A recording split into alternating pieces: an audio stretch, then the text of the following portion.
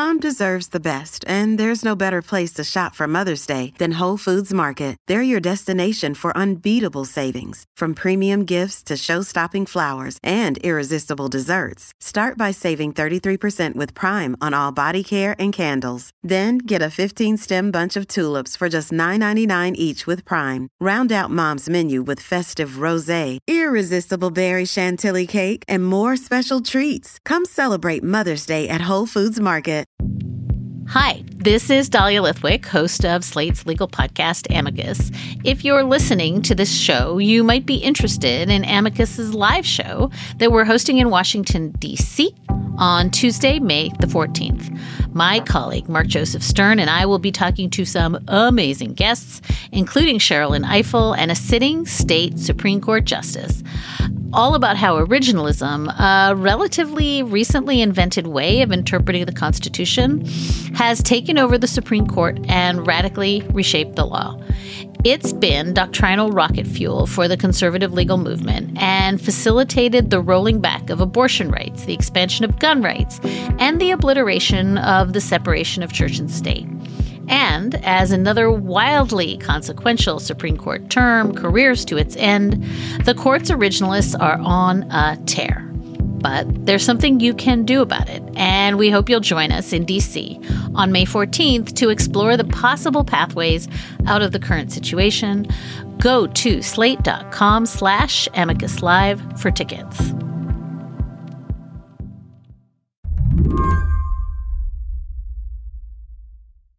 I guess first, do you want to just introduce yourself and tell me what you do?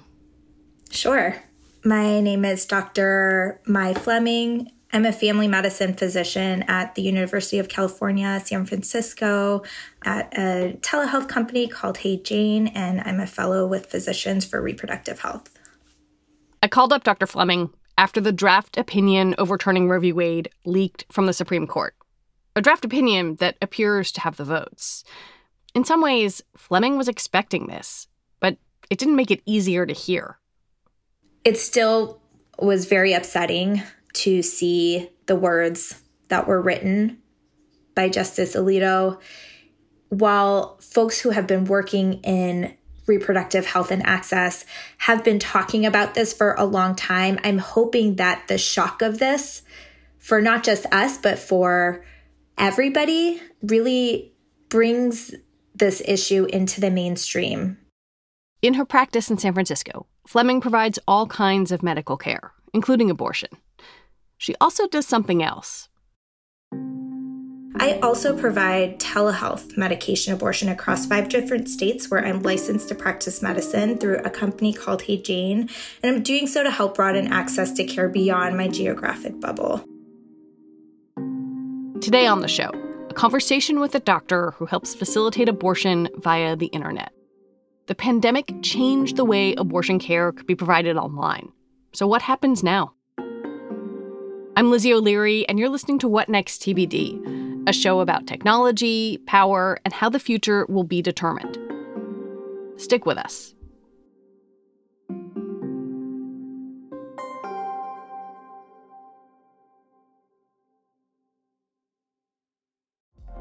Apple Card is the perfect cashback rewards credit card. You earn up to 3% daily cash on every purchase every day. That's 3% on your favorite products at Apple, 2% on all other Apple Card with Apple Pay purchases, and 1% on anything you buy with your titanium Apple Card or virtual card number. Visit apple.co/card calculator to see how much you can earn. Apple Card issued by Goldman Sachs Bank, USA, Salt Lake City branch. Subject to credit approval. Terms apply. Before the pandemic, if you wanted a medication abortion, where a pregnancy up to 10 weeks gestation is terminated using a 2-pill regimen, you generally needed to get the first pill from a hospital or a clinic. With the exception of a small telehealth research program, FDA rules meant that a patient who wanted a medication abortion had to see a provider face-to-face. COVID changed that. First, when a judge briefly lifted the FDA restrictions in 2020, and then in April of last year, when the agency itself temporarily allowed patients to get the drugs by mail.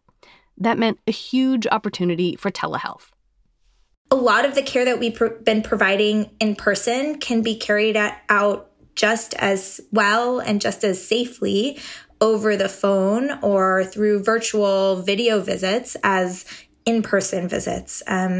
Abortion care was one of those things. In the middle of the COVID-19 pandemic, there was a huge study that came out of England and the National Health Service there that demonstrated over tens of thousands of people who obtain medication abortion via telehealth in Great Britain were able to do so very, very safely and actually with fewer complications than the previously published numbers on safety for medication abortion. And so we were able to replicate a lot of those studies here in the United States, again, reconfirming and redemonstrating just how safe and effective medication abortion over the phone is.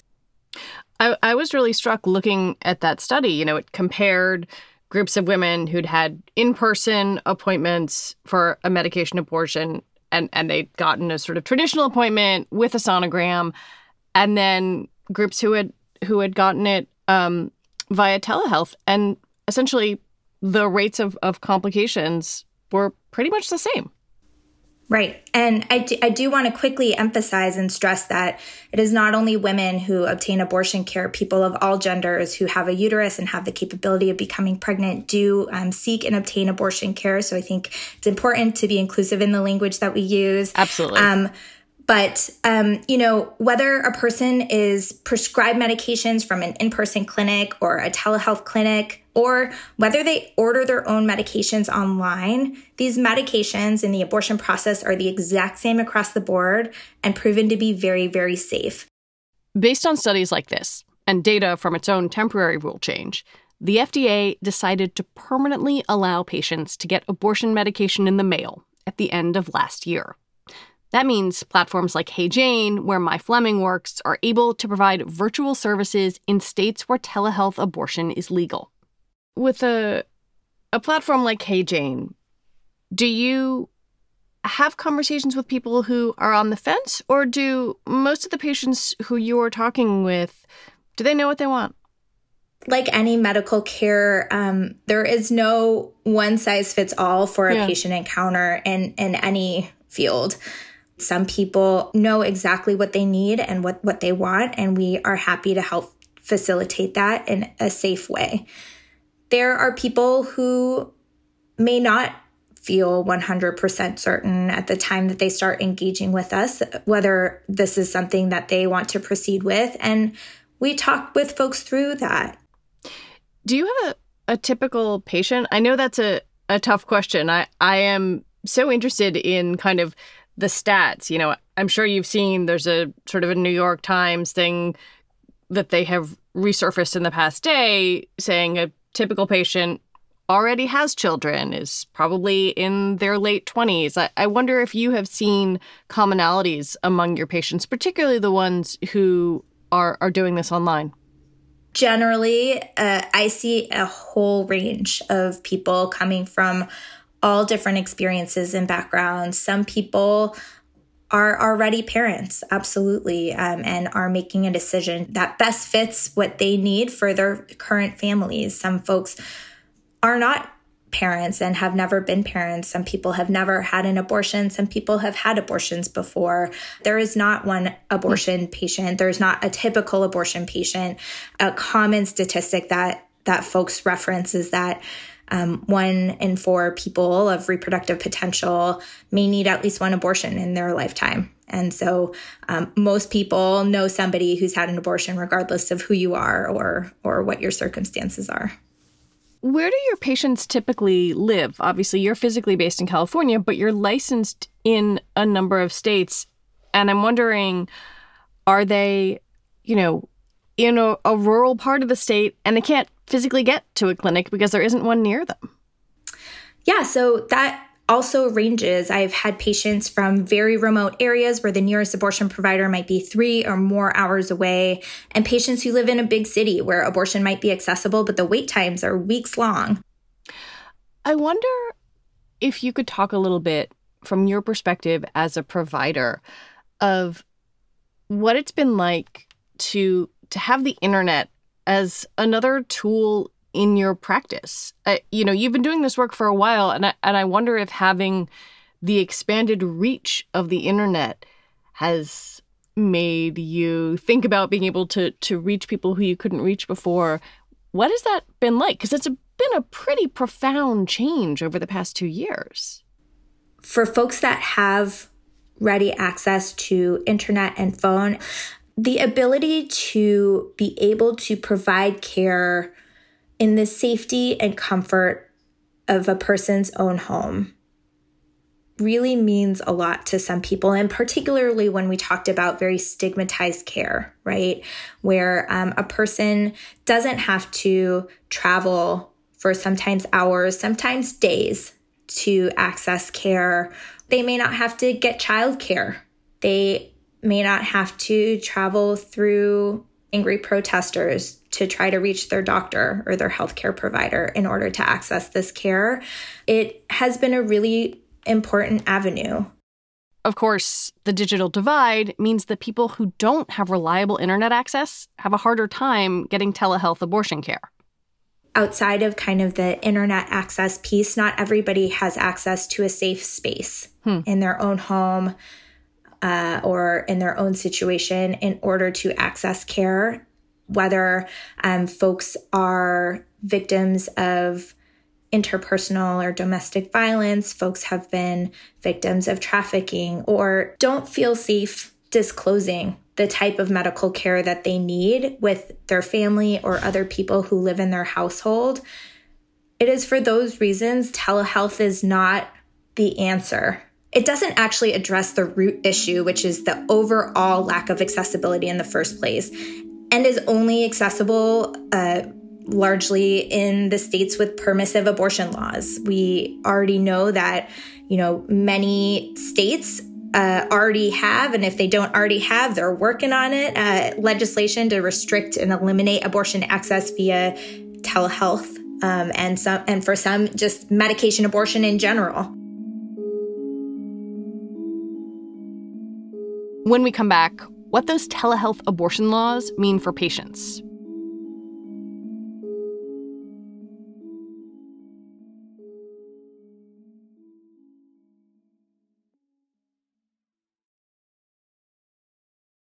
For the ones who work hard to ensure their crew can always go the extra mile, and the ones who get in early so everyone can go home on time, there's Grainger, offering professional-grade supplies backed by product experts so you can quickly and easily find what you need. Plus, you can count on access to a committed team ready to go the extra mile for you. Call, click Grainger.com, or just stop by. Grainger, for the ones who get it done.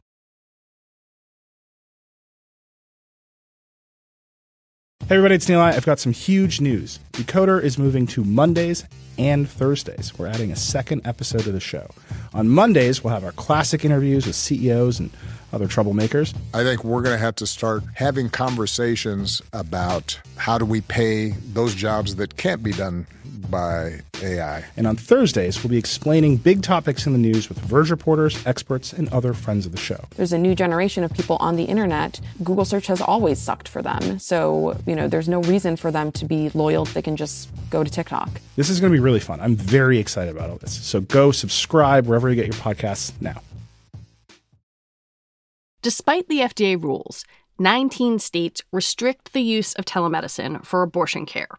That can either mean an outright ban or requiring that a clinician is present when the pills used for medication abortion are administered, which in effect means telemedicine can't be used. For the people who are in the states where they are not able to use telemedicine for medication abortion, if abortion is still accessible in those states, they may be traveling very far distances to obtain care. If not, they may be traveling to distant states in order to access care. Some people may be ordering their own pills online.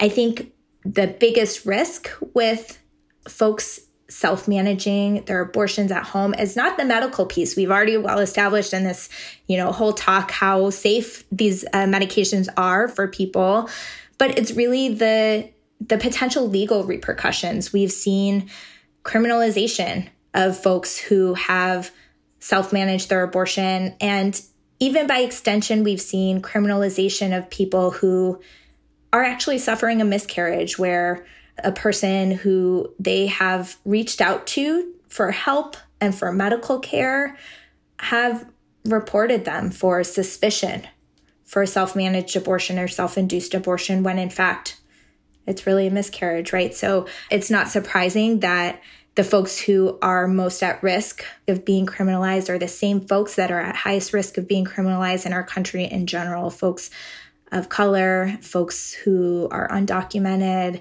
gender diverse folks who are in lower income communities. And I worry about the state of increasing restrictive and punitive climate on the ways in which people on the ground may end up translating those restrictions and laws into criminalizing patients who are seeking medical care.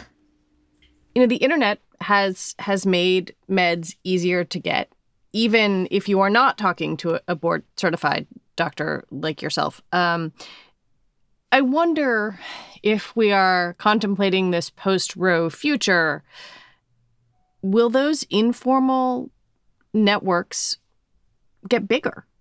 Will the internet play an even larger role here? We have a lot of experience of what a post-Roe world will look like in the state of Texas. There was a study that looked at how the demand and request for medications through aid access changed in Texas after the implementation of SB 8. And the number of requests, honestly, not only in Texas, but actually across the country, increased by a very significant degree, by multiple magnitudes. And I don't have those numbers off of the top of my head, but if that's any indication, I wouldn't be surprised if that would happen. But we have yet to see. Can you imagine a future where you're helping people in those states get medication over the internet?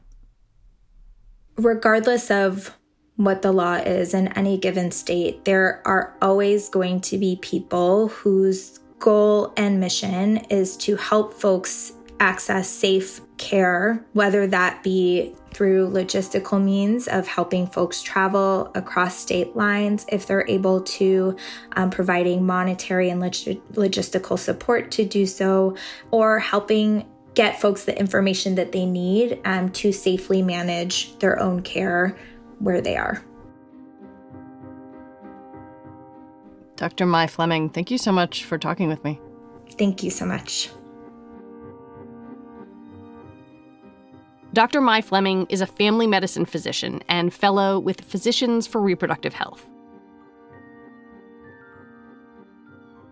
That is it for the show today. TBD is produced by Ethan Brooks. We're edited by Tori Bosch. Joanne Levine is the executive producer for What Next. Alicia Montgomery is the executive producer for Slate Podcasts. TBD is part of the larger What Next family, and it's also part of Future Tense, a partnership of Slate, Arizona State University, and New America. And for a broader understanding of what happened at the Supreme Court, I recommend that you listen to Wednesday's episode of What Next. Mary Harris talks with the invaluable Dahlia Lithwick. We'll be back on Sunday with another episode. And Lizzie O'Leary, thanks for listening.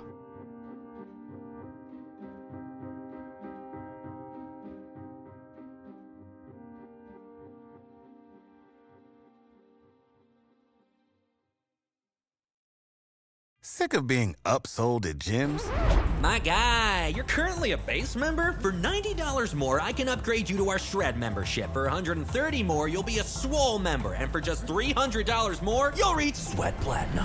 At Planet Fitness, you'll get energy without the upsell. Never pushy, always free fitness training and equipment for every workout. It's fitness that fits your budget. Join Planet Fitness for just $1 down and $10 a month. Cancel anytime. Deal ends Friday, May 10th. See Home Club for details.